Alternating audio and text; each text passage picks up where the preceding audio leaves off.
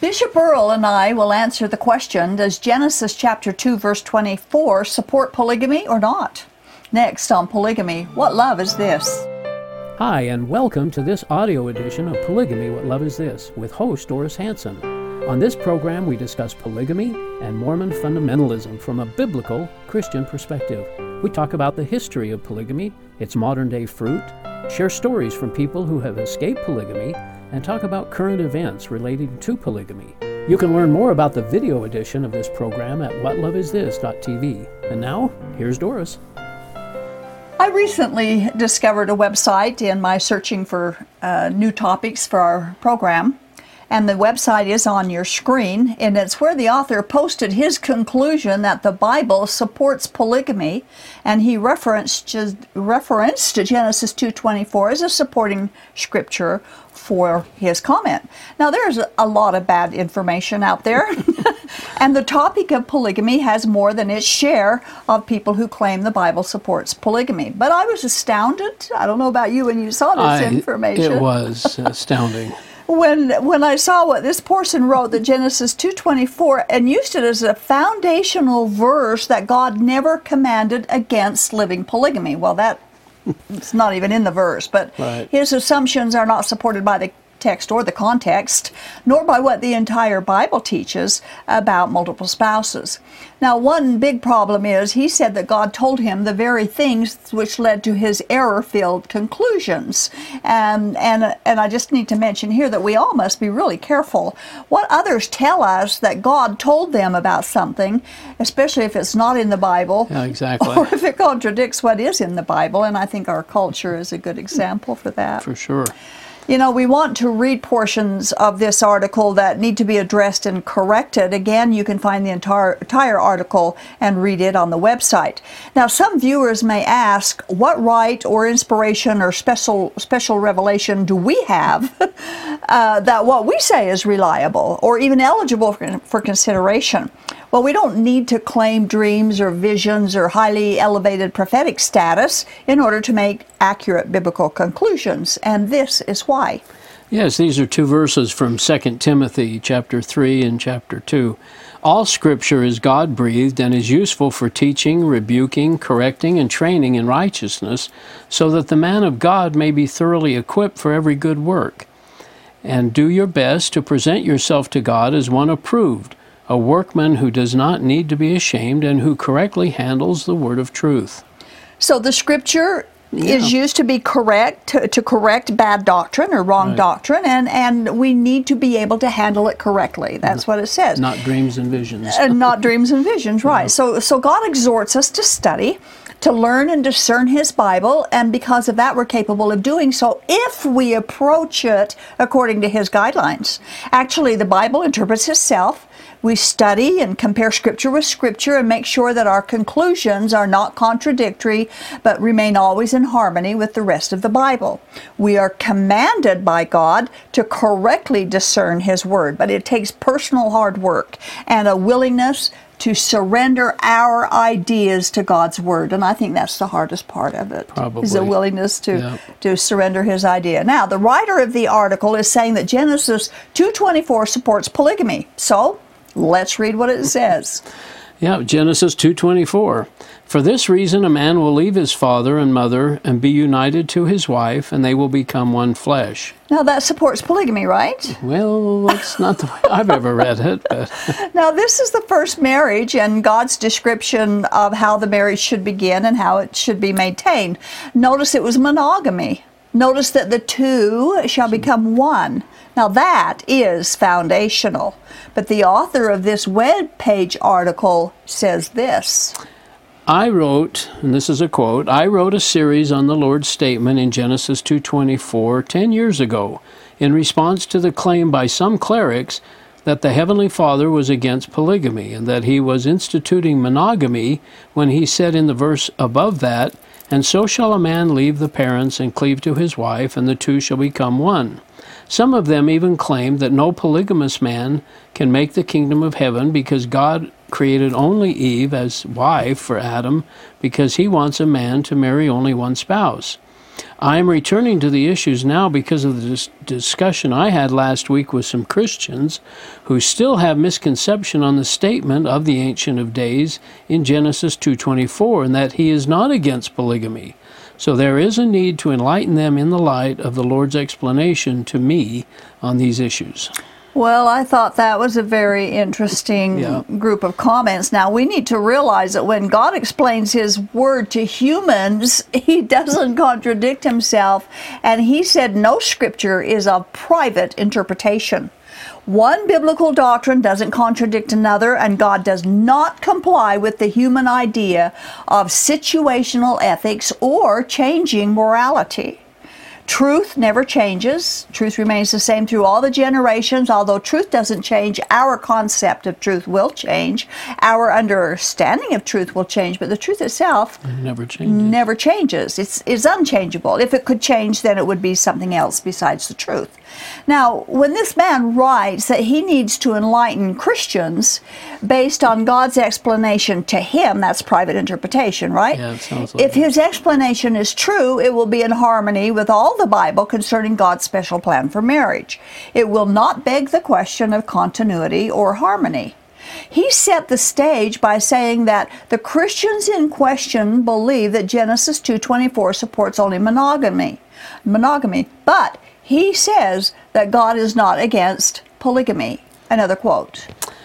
I am also writing this to let them know that they are lying and committing sin if they claim that Almighty God, Jesus Christ, or the Holy Spirit told them polygamy is evil and that a man should marry only one wife. This is because God made no law against polygamy in the Old Testament, neither did Jesus or the apostles speak against it in the New Testament. During the Sermon on the Mount, when Jesus spoke on marriage, he only talked about divorce and adultery. Well, there's a lot there. We tried to condense it down. First of all, he said that God made no law in the Old Testament against polygamy. What about number 7 of the 10 Commandments? And he forgot also to read Deuteronomy 17:17 and Leviticus 18:18, both forbidding polygamy in different sections of their culture, and we've quoted those verses many times in past shows. He said that neither Jesus nor his apostles spoke against polygamy in the New Testament. What about 2 Corinthians 7:2, which we've quoted many times in the past, which proves him wrong on that point too? Now, there are numerous other New Testament passages that we've discussed that is for monogamy and not polygamy. So he's wrong unless he's looking for the word polygamy, which is not used in the Bible. Right. But the practice of having plural wives is forbidden in both the Old Testament and the New Testament. Now, he said that Jesus spoke only on marriage and divorce in his Sermon on the Mount, not about polygamy. So we'll go to those verses from the Sermon on the Mount and determine if what he's saying about that is correct. Oh, this is so strange. Matthew 5:27 through 32. You have heard that it was said, do not commit adultery, but I tell you that anyone who looks at a woman lustfully has already committed adultery with her in his heart. If your right eye causes you to sin, gouge it out, throw it away. It is better for you to lose one part of your body than your whole body to be thrown into hell. And if your right hand causes you to sin, cut it off and throw it away. It is better for you to lose one part of your body than for the whole body to go into hell. It has been said anyone who divorces his wife must give her a certificate of divorce. But I tell you that anyone who divorces his wife, except for marital unfaithfulness, causes her to become an adulteress, and anyone who marries the divorced woman commits adultery. Okay, now he's saying that that Jesus is not speaking about polygamy or forbidding polygamy in these verses. But before we tackle that, I would like to quote from a very respected commentary on these verses. Yeah, this is interesting. We are not to suppose from the word here used, adultery, that our Lord means to restrict the breach of this commandment to married persons. The expressions whosoever looketh and looketh upon a woman seem clearly to extend the range of this commandment to all forms of impurity, as they most certainly were intended for all, whether married or unmarried. Our Lord first expounds the seventh commandment, and then in the 4 following verses applies his exposition. So it's not just for that one thing. It's the principle that's being spoken of here. Now, when Jesus said anyone, he's including everyone. And I think that's a good point as well. Yeah. So here he's describing attitudes towards sexual behavior. If looking at a woman lustfully is equivalent to adultery, why isn't it adultery if a married man takes plural wives? Even more so. He's doing much more than looking. He's touching and hugging and making babies, and then demanding her to remain chaste while he's all out looking for other wives for his bed partner. That easily fits into Jesus' description of adultery in the heart of a man. And if divorce and remarriage is adultery on the part of the spouse who remarried, he has more than one spouse if he remarries, and isn't that what polygamy is? Yep, it sure is. So Jesus did teach against polygamy, not by using the word polygamy, but certainly by principle. He definitely spoke against married persons having sexual contact with more than one partner. And Jesus verbally reaffirmed Genesis 2:24 that the two shall become one flesh, supporting monogamy. Now remember, biblical requirement is to study, to rightly divide God's word of truth. But this writer claims that God told him that Genesis 2:24 was not describing monogamy. He said he was doing something else. What was that? Here's what he said. What he was putting in place was the type of marriage the men in ancient Israel were to have.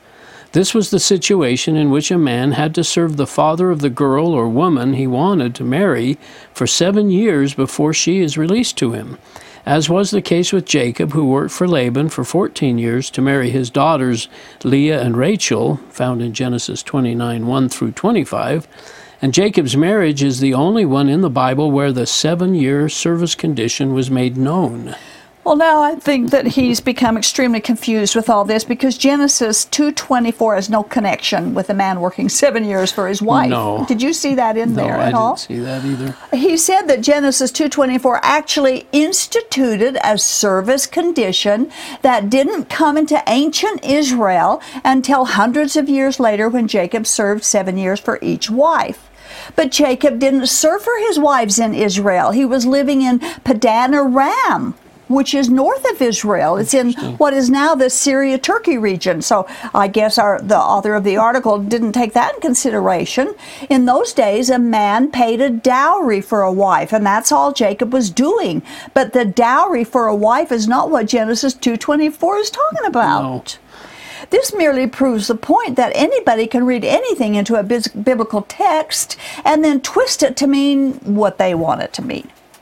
Now, there's a huge difference in a text that describes behavior from one that decrees behavior. And when Laban forced Jacob to serve 7 years for each of his wives, that's a descriptive event. It was not God establishing and condoning the behavior. But how this man connects it with God's okay with polygamy is way beyond my comprehension. It really is. Now, there's many human practices that are described in the Bible, but they're not commandments of God. And this is where many people are stumped, because a lot of them think, and I used to think that too, till I started my journey into really thinking. Huh? Right.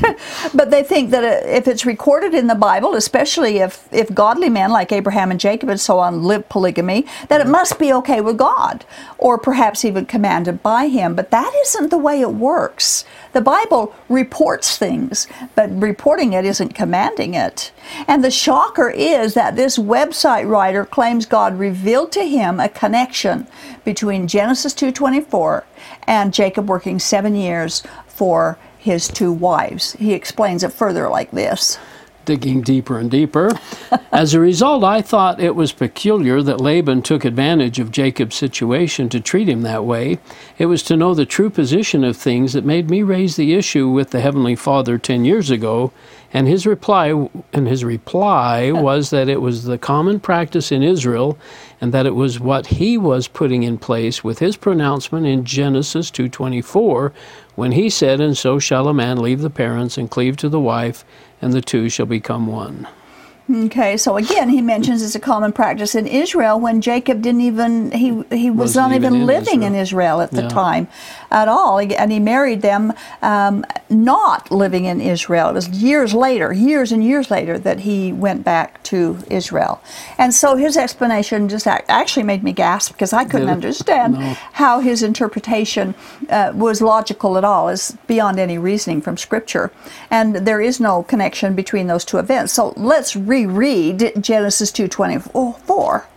Specifically, it says, "For this reason, a man will leave his father and mother and be united to his wife, and they will become one flesh."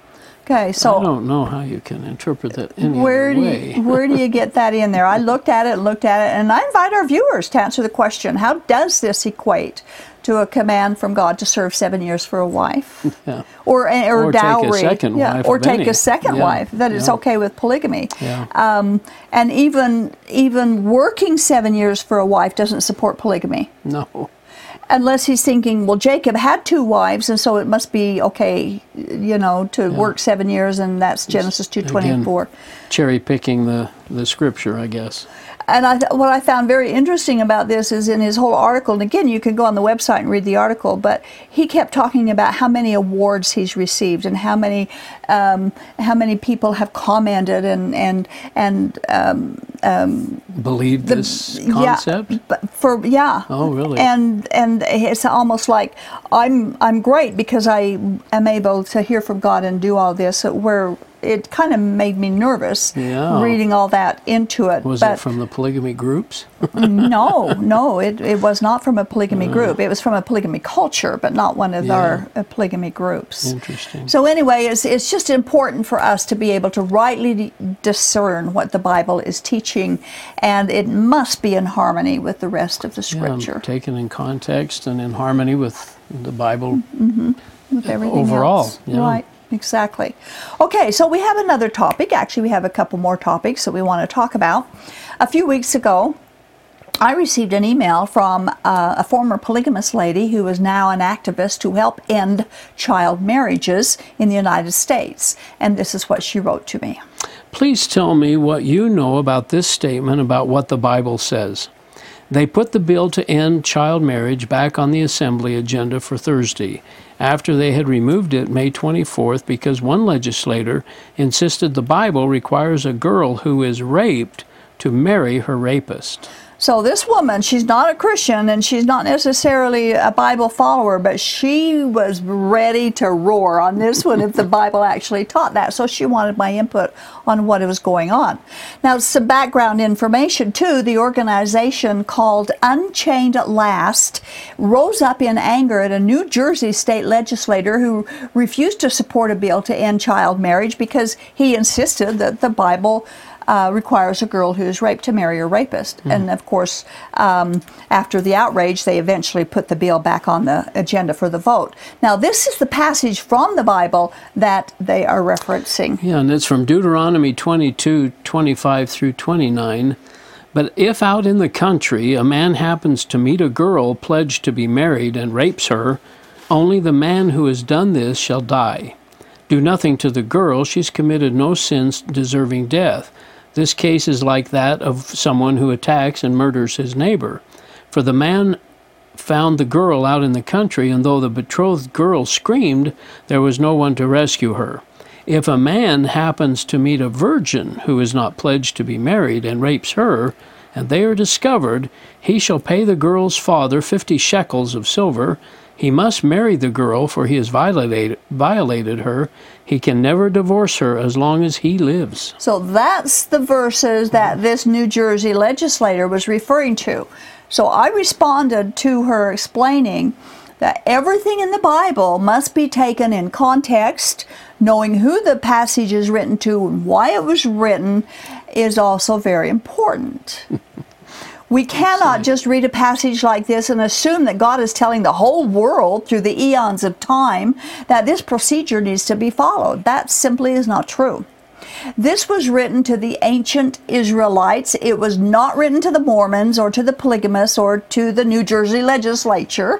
It was written 4,000 years ago, give or take a year or two. So why was it written? Well, there's certain aspects of the culture in those days were very barbaric 4,000 years ago. Women were fair game to one and all. They had no rights, they had no legal defenses, no protection through laws or community. And most devastating was that if a female lost her virginity before marriage, she was ruined for life and she had no possible marriage prospects. Right. Her future was destroyed. So you can imagine what happens to a girl that is raped and she's not married. Yeah. Okay, so right. she's and not betrothed or anything. Yeah. Right. She's lost all prospects for her future. Now, God always wants His people to be morally different, to be compassionate, and to respect everyone, male and female alike. He wanted the males to know that sex was not a trivial thing, and that if the male wanted sex, he would pay for it with his life, just like the female was forced to do. The male faced either death or a lifetime of marriage to the woman he ruined. So if he didn't want her as a wife for life, he better not be trying to have sex with her before marriage. Now that's a good principle. It is. Yeah. And there probably was not as much rape in the Israel culture at that time as there was in the other countries around. And this, of course, was protection for the female, and it punished the male rapist. If it changed, and it changed the attitudes, it would change the attitudes of those barbarians to be more considerate and compassionate and protective towards females. So this procedure is not to be used as a guideline for rapists today and for their sentences at all. Plus, they don't have shekels of silver anyway. Right. But the principle, of course, is that God values females equal with males then and now, and it remains the same. And the person that she referred to who used the Bible as his reason behind his decision not to support an anti-child marriage law obviously doesn't know the Bible or the reasons behind the text. In the end, we do hope and pray that Utah, when it comes to Utah vote, that they will follow other states in backing a bill to outlaw all child marriages forever with no exceptions allowed. That would be nice. Yeah, it would be very nice. It would stop a lot of problems that's going on, trafficking and so on, that's going on in this country. Yeah. And finally, along the same lines as child brides, the evil fruits of Joseph Smith finds further fulfillment each time a new group of polygamous men form an alliance to practice Joseph Smith's infamous false command of polygamy. And this happened recently when the men of the Knights of the Crystal Blade were arrested for taking and exchanging little girls for polygamous brides. One man was charged in June of this year, 2018, with sodomy of a child for his alleged activity in August of last year. 3 men have been charged with child sexual abuse in this newly formed polygamy group that only had 3 male members. 3 male members. They have to start somewhere, don't they? Sad. According to the court documents, each man secretly married 2 girls, ages 4 through 8. And each little girl the men married was a relative of the other man. So they're just exchanging their kids. One man pleaded guilty to child rape and abuse and was sentenced up to life in prison. The other pleaded not guilty to sodomy and child bigamy charges.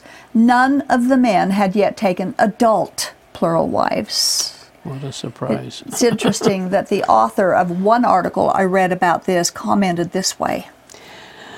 The Knights of the Crystal Blade is based on arcane Mormon ideas long abandoned by the mainstream church. Each man secretly married 2 girls, ages 4 through 8, prosecutors have said, and each man married a relative of the other, according to court documents. He said that this current activity, there's more in the news about this, by the way. There's a whole lot more that was going on, and you can find it, of course, by searching the internet for it. But he said that this current activity. I thought was interesting his choice of words. Yeah, I noticed that. What happened with this new three-man group is based on arcane Mormon ideas. Like it was just never a long time ago. Yeah, long abandoned by the Mormon Church. Right. But it's also saying that the Mormon Church once had it. Yeah. And you know what? That's interesting because the Mormon Church at one time did hold to odd and illegal and very secretive marriages, including child brides. Joseph Smith took 2 14-year-old brides, and other men followed in his footsteps. Men exchanged favors for the daughters of other men, and that still happens in polygamy groups today. Oh, I'm sure it Oh, does. yeah, all the time. Can you imagine being a 14, 15-year-old and knowing that your child is going to be eyeballed around and And then they'll say, bartered if you'll handle this for me, my daughter, we'll make your daughter available. We'll have a direction from God to marry you. Yeah, so sad. the doctrine of polygamy remains in the Mormon scriptures, and the Mormons plan to practice it again at some future date. They So sure do. they don't have clean hands in any of this. The judge in this most recent case said that the conduct was highly disturbing, which I thought was an interesting phrase because for years people have been saying that Joseph Smith's conduct was highly disturbing. And indeed, Jesus said the bad root cannot produce good fruit. But Utah culture continues to turn a blind eye to obvious bad religious ideas, which brings bad fruit to the table and could be one reason that Utah's suicide rate is up almost 50% in just a few years. And we're going to talk about that next time. Oh, that'll be interesting. This was when this hit the news about these guys and then they trading off their daughters and stuff. It was just sick. It was so sad. Yeah. And that's the young. one where they hid them in the barrels and it was cold overnight and they discovered them later. But and I just can't help but wonder the emotional trauma they went through. Unless they get some good counseling, it could stick with them for life. These kids will be ruined forever. And this is just there's always new, look at the Lafferty brothers. It's the same thing. They were following in the old arcane Mormon idea. Yeah. To and justifying it through probably some fundamental Mormon doctrine of polygamy absolutely. and Absolutely. justifying their actions and Joseph Smith left behind. a new revelation. Thanks, Earl. You betcha. My pleasure. See you next time. Okay. Have you ever wondered why new polygamy groups continue to be formed so many years after Joseph Smith instituted polygamy and so many years after the LDS Church gave it up? Well, the Bible has the answer to almost everything, and it has the answer to this. Jesus said, bad root produces bad fruit. Paul the Apostle wrote that evil men would always show up and they would go from bad to worse. Now, we have it with that. Joseph Smith was a bad root.